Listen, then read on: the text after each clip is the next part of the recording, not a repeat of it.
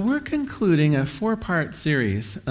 Actually, every year at this time, we do what we call Back to Basics, and we take the wonderful Science of Mind textbook written by the founder of religious science, Reverend Dr. Ernest Holmes, and we cover the first 4 chapters, at least with the intent of covering all the major beliefs within the Science of Mind. Now, I don't know, maybe after today you'll let me know whether you think we covered them all or not, but we're doing a pretty good job. We started off the first week by talking about God, how God is all-wise, present everywhere, all-powerful. Week 2, we personalized it. We said, well, if God is everywhere present, if God truly is everything, then of course that must mean us as well. There is that spark of the divine within each one of us, and therefore the power that is God, the love that is God, the joy that is God, the peace and so on that is God is also present here for each one of us. It's really how it works. It's how we're created. Then we covered last week a fundamental law, if you will, and in fact, Ernest Holmes introduced the idea of it being called a law, the law simply being that God responds to our thoughts, that our thoughts are creative. And you might think of ourselves and God in this big co-creative process where the thoughts that we basically have about ourselves and our lives and the truth of the world literally outpictures in the world, so that as we believe it, so it is, so we see it. And in fact, that's the basis for us ending our prayers by saying, and so it is. Because as we declare the truth for us, that's what's going to happen out in the world. All right. Now, this leaves us in a little bit of a sticky wicket, I think, today. Can you say that? Do people even know what that means anyway? Because if indeed our thoughts are creative and the full power of God is behind our thoughts, well, if you're anything like me, there's certain times now and then when I look at what's outside of me and I go, oh my God, then what must I be thinking to have created this, right?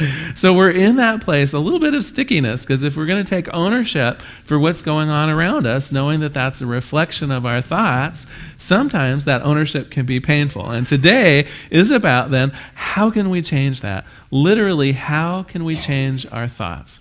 Okay, well, I did some canoodling on this, and I came with sort of 2 basic ways that we can change our thoughts, and I want to cover them, and I'd like to typify them. One is a revolution, and the other is an evolution. So let's cover the revolution first.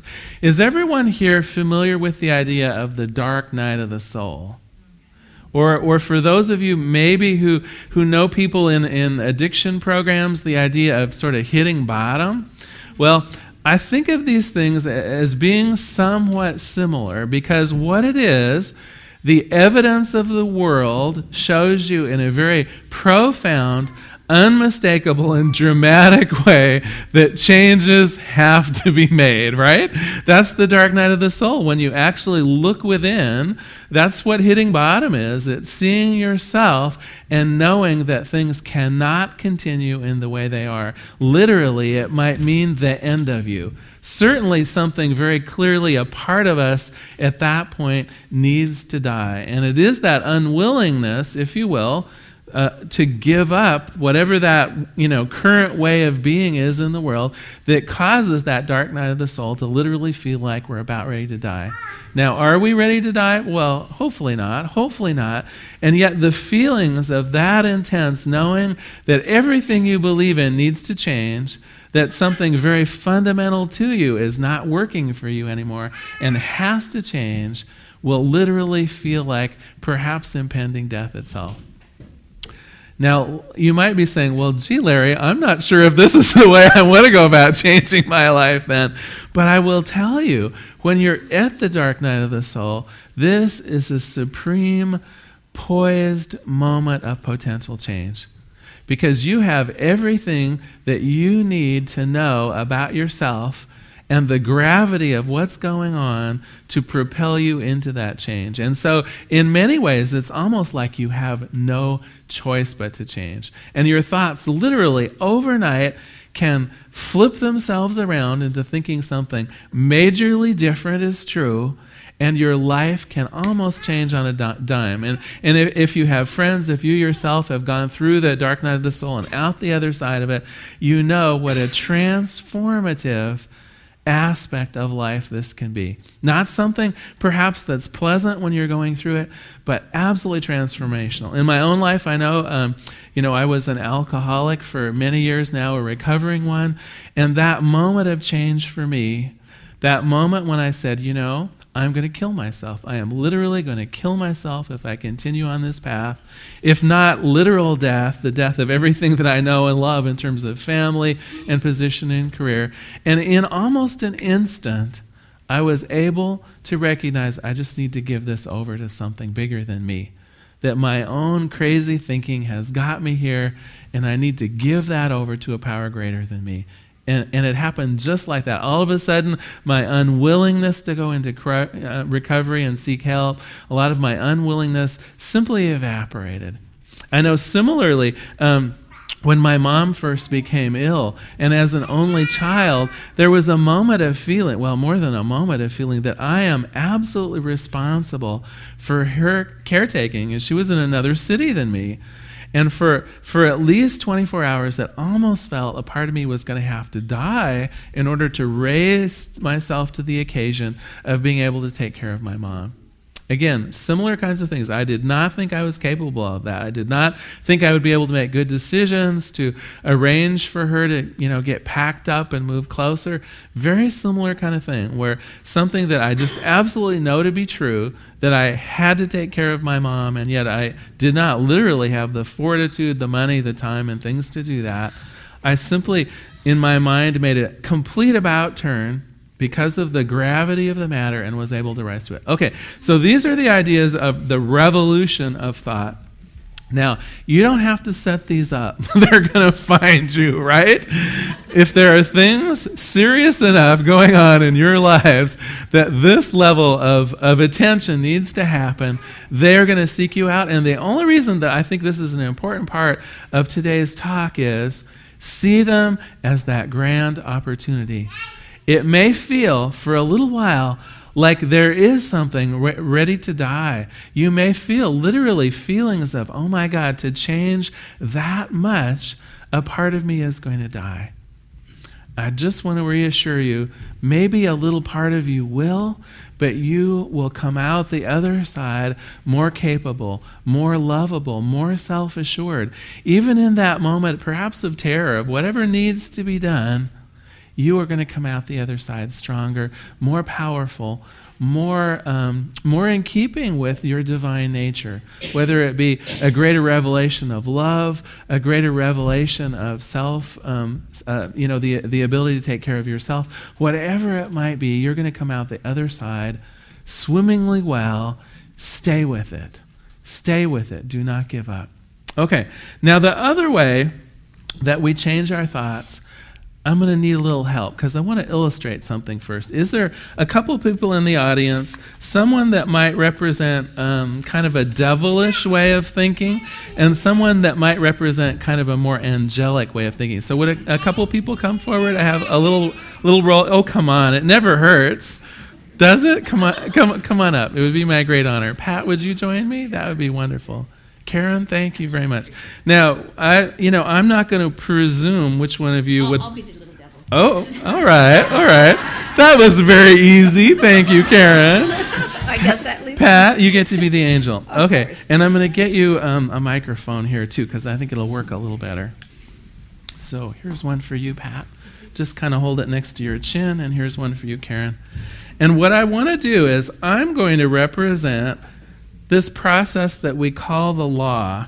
And so I'm going to stand here, and you might think of me then acting as God's agent to actually tip the scales. Now, I'm presenting a problem here, the problem of perhaps perceived lack, perhaps the idea that there's not enough to go around. And these two folks here representing perhaps negative thinking and positive thinking are going to have their action work on me. And now, maybe about 10 years ago, there was this commercial. Do you remember it? It was a guy that had a little devil that sat on one shoulder and a little angel that sat and were whispering into his ear. So that's kind of the effect that we're going to do here. Feel free to ad-lib too, because I'm sure you can come up with thoughts of your own. And what I'm going to do, because what we recognize is the general temper, right? The overwhelming condition condition of my thoughts are going to sway me, right? Either into a devilish frame of mind, meaning that maybe my life will be filled with lack or limitation, or a more angelic frame of mind, more positive thoughts about abundance that will bring me more in line with that. So for now, I'm just going to be in that neutral position, and we'll allow the voices to occur. So why don't you two take turns? Hey, Larry, you know what? There's never enough to make ends meet. If I get enough, or if you get enough, someone else will have to go without. And you know what?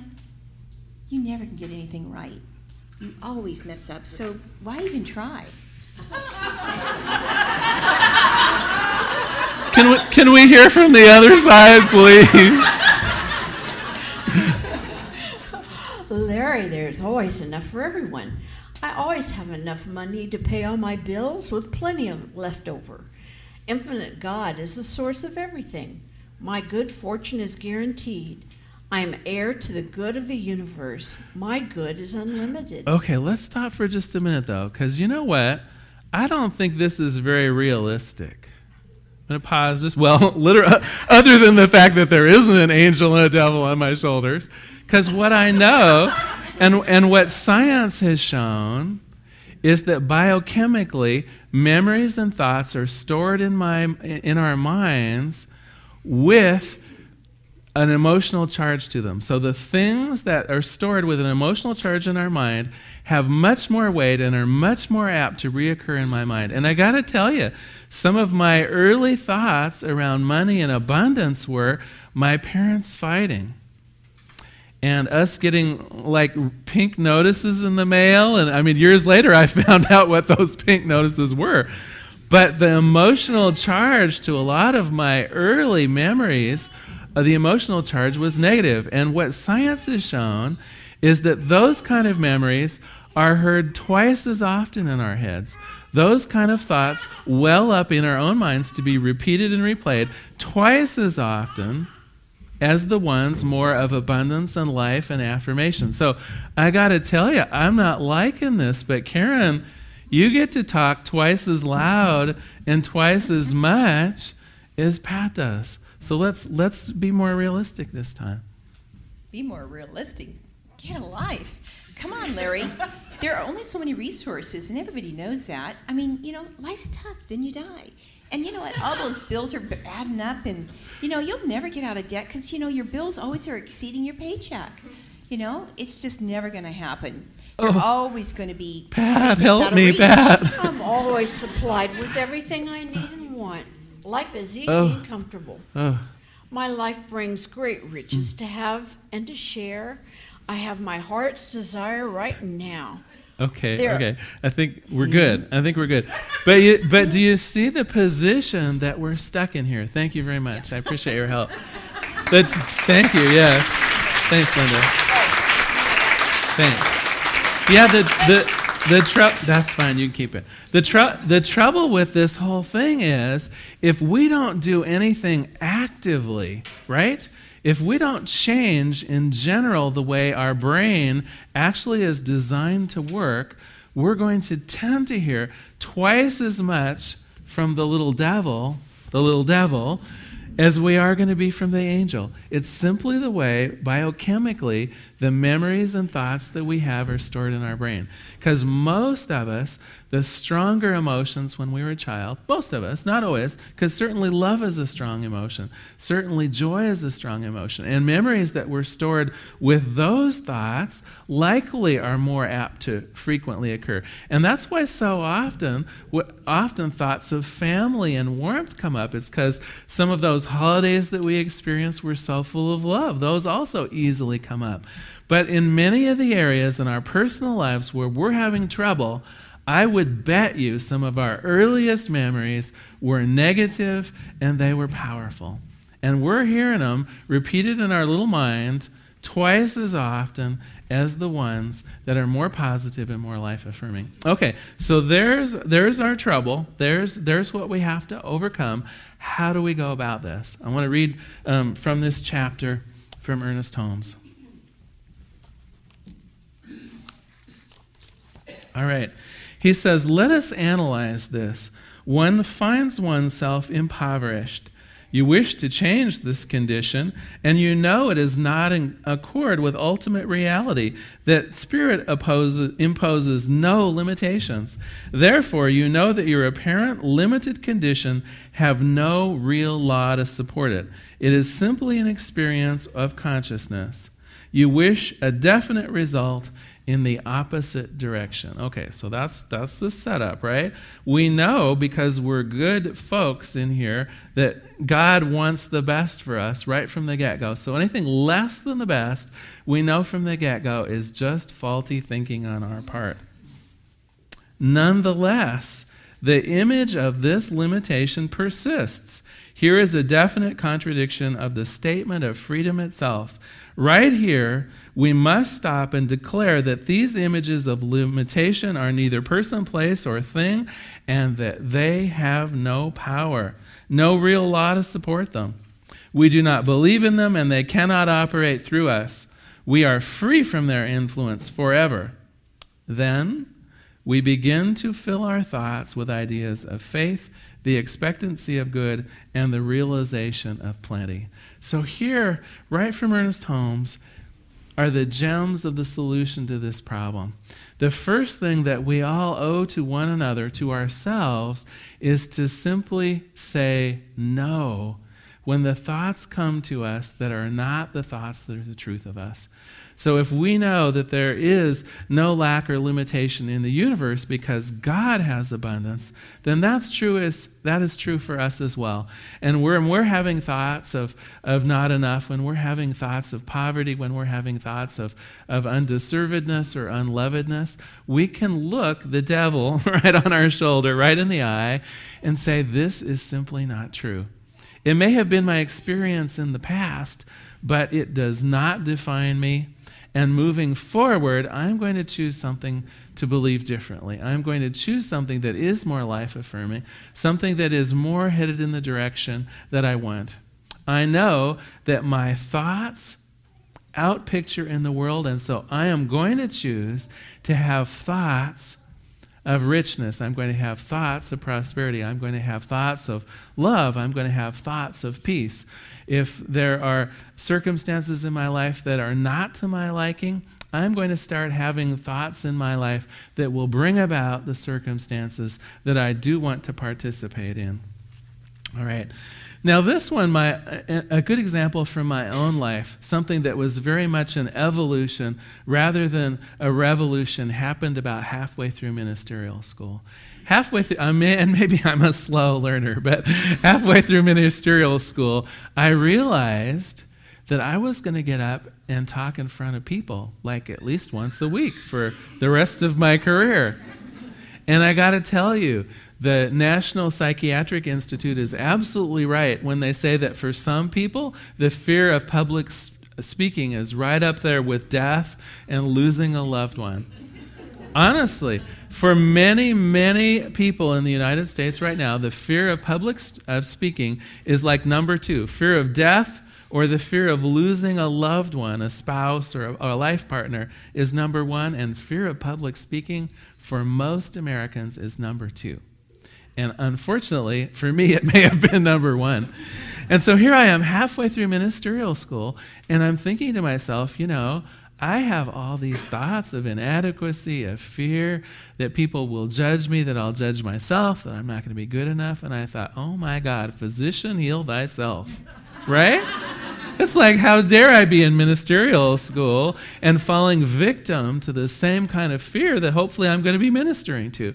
So I got to tell you, in a very proactive way, in a very step-by-step way, I started following all the spiritual practices and all the techniques that we teach through the Science of Mind myself. I went into meditation to really figure out what my fears legitimately are, right? Have we ever really thought about what our own beliefs are? So many of us, the answer is no. I really sat down and made an exhaustive list of why I was afraid to talk in front of public. And then one by one, I went through them. Is there any basis for reality in this? Right? Do I literally have experience that, something bad's going to happen? That you get my drift? I went through them one by one. The ones that had no merit whatsoever, just recognizing that was a huge weight off my back. It was though a lot of the fear vanished just because I looked it in the face and said, well, this can't possibly be true. This is something left over from some other time in history that just isn't me. The other thing I did was I immediately went into, in the foundations class and a couple other classes, we use what's called a fear to faith worksheet.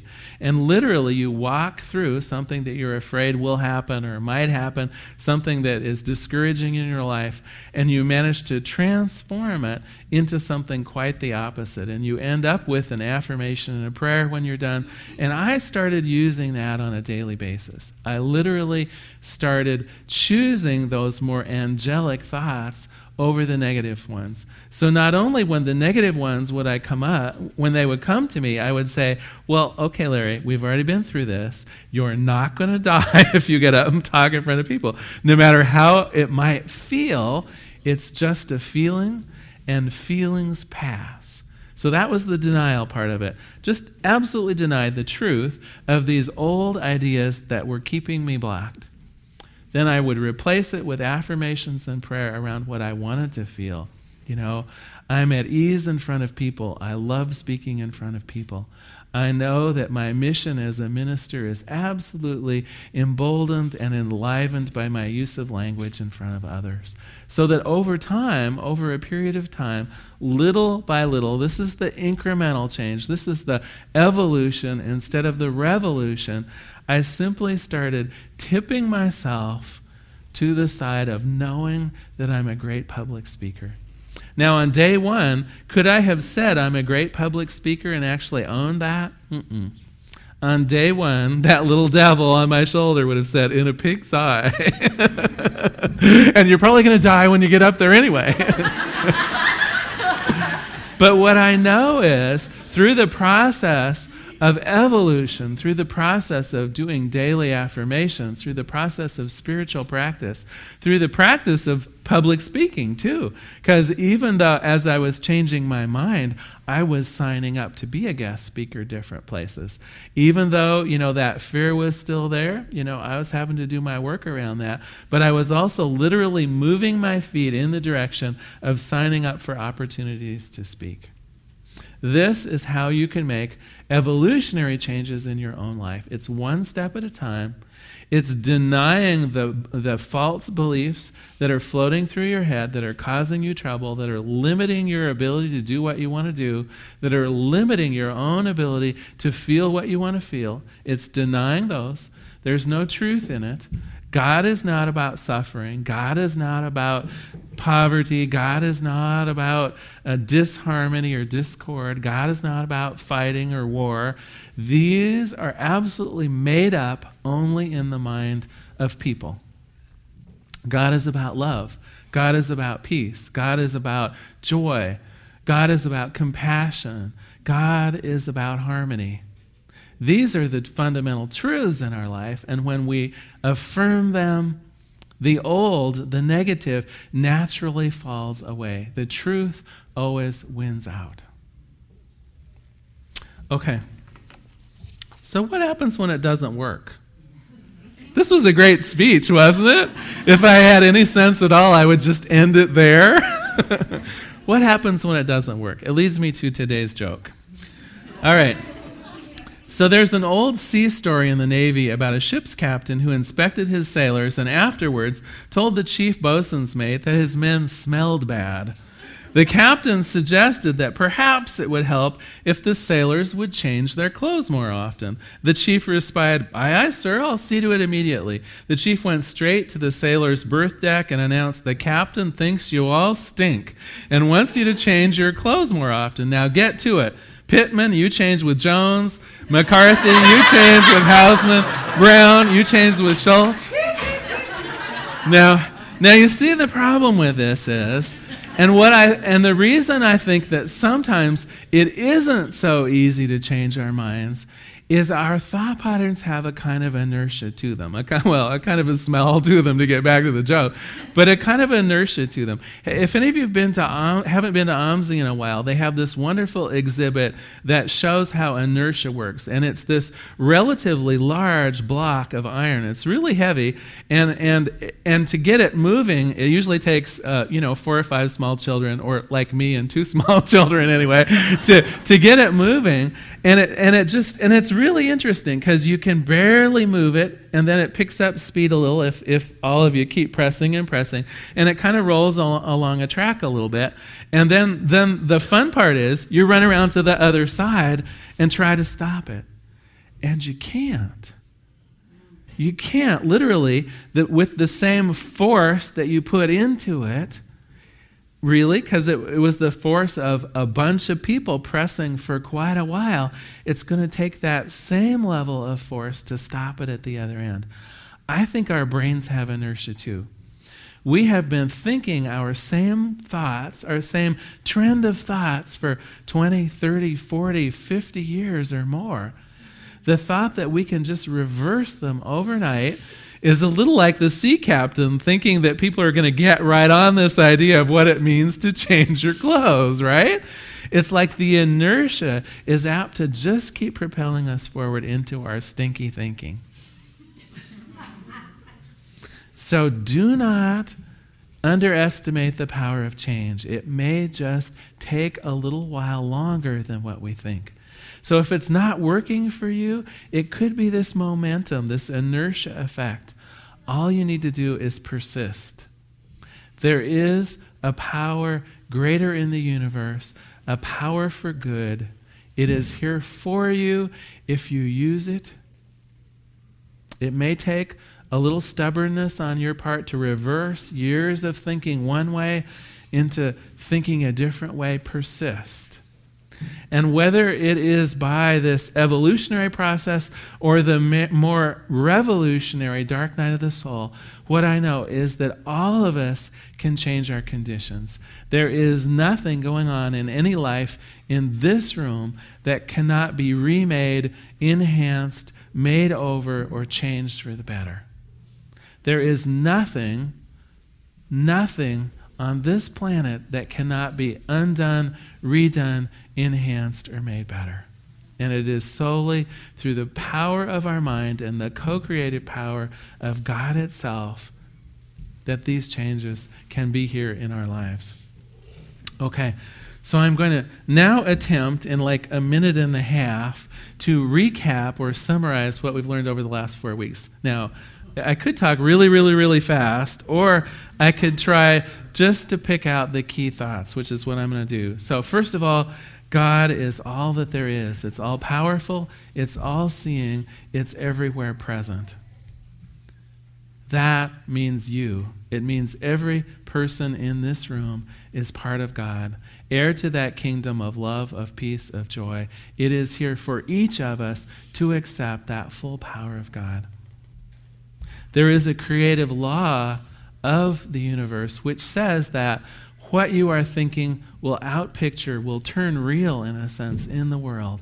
So if we're thinking of lack and limitation, we're going to see a lot of lack and limitation in our lives. If we're thinking about love and inclusivity, what we're going to see in our lives is a lot of love and inclusivity. That is simply the law, and it works equally well for everyone. That's the impersonal nature of God. The personal nature of God is that which we hold the closest to us.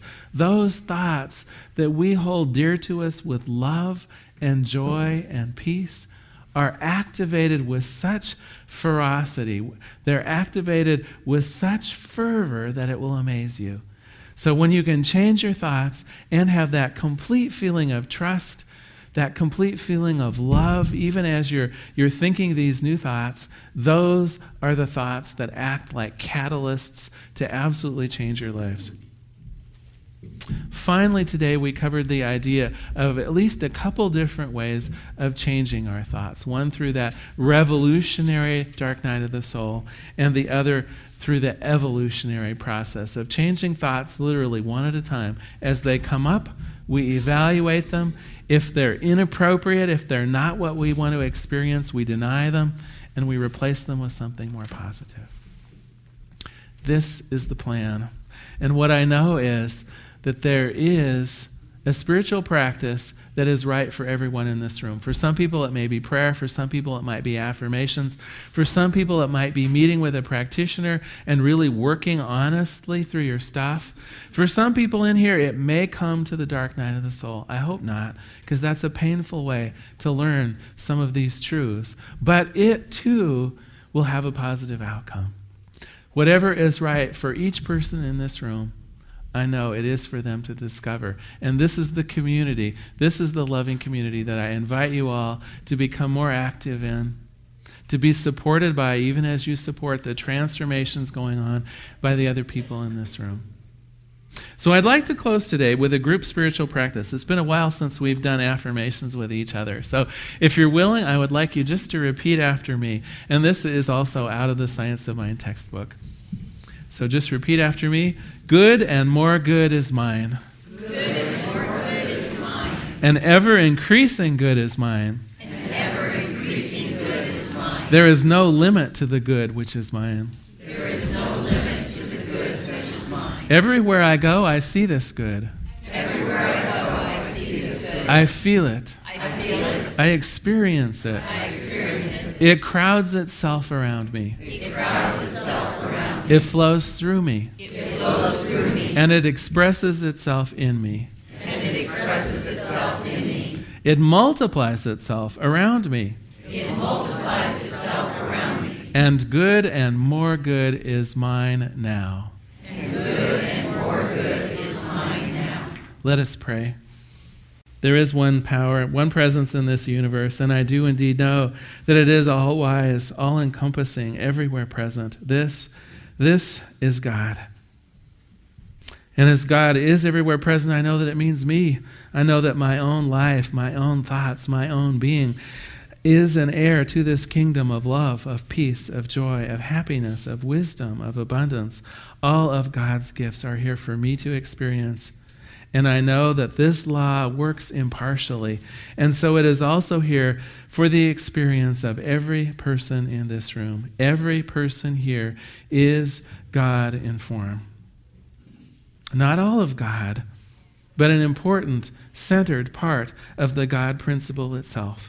And because of that, each person here has that ability to consciously choose the thoughts that will co-create for them a life worth living, a life of their own design. Each person here has that ability, and with each passing day, that ability becomes easier and easier to selectively choose the thoughts that we're having, to begin choosing thoughts and to have actions based on what we want to see in our lives rather than what we're afraid of. This is the legacy of the Science of Mind. This is the legacy of Ernest Holmes himself. And for each person here, I know it simply becomes easier and easier to become in more conscious control of the thoughts we're having. And I'm just grateful for this. I'm grateful for the peace and the love that results from it. Grateful in advance for each person's greater awareness of their own thoughts and their own ability to change their lives. And so in gratitude, I just let it be. I release this prayer, and together we say, and so it is. So thank you very much.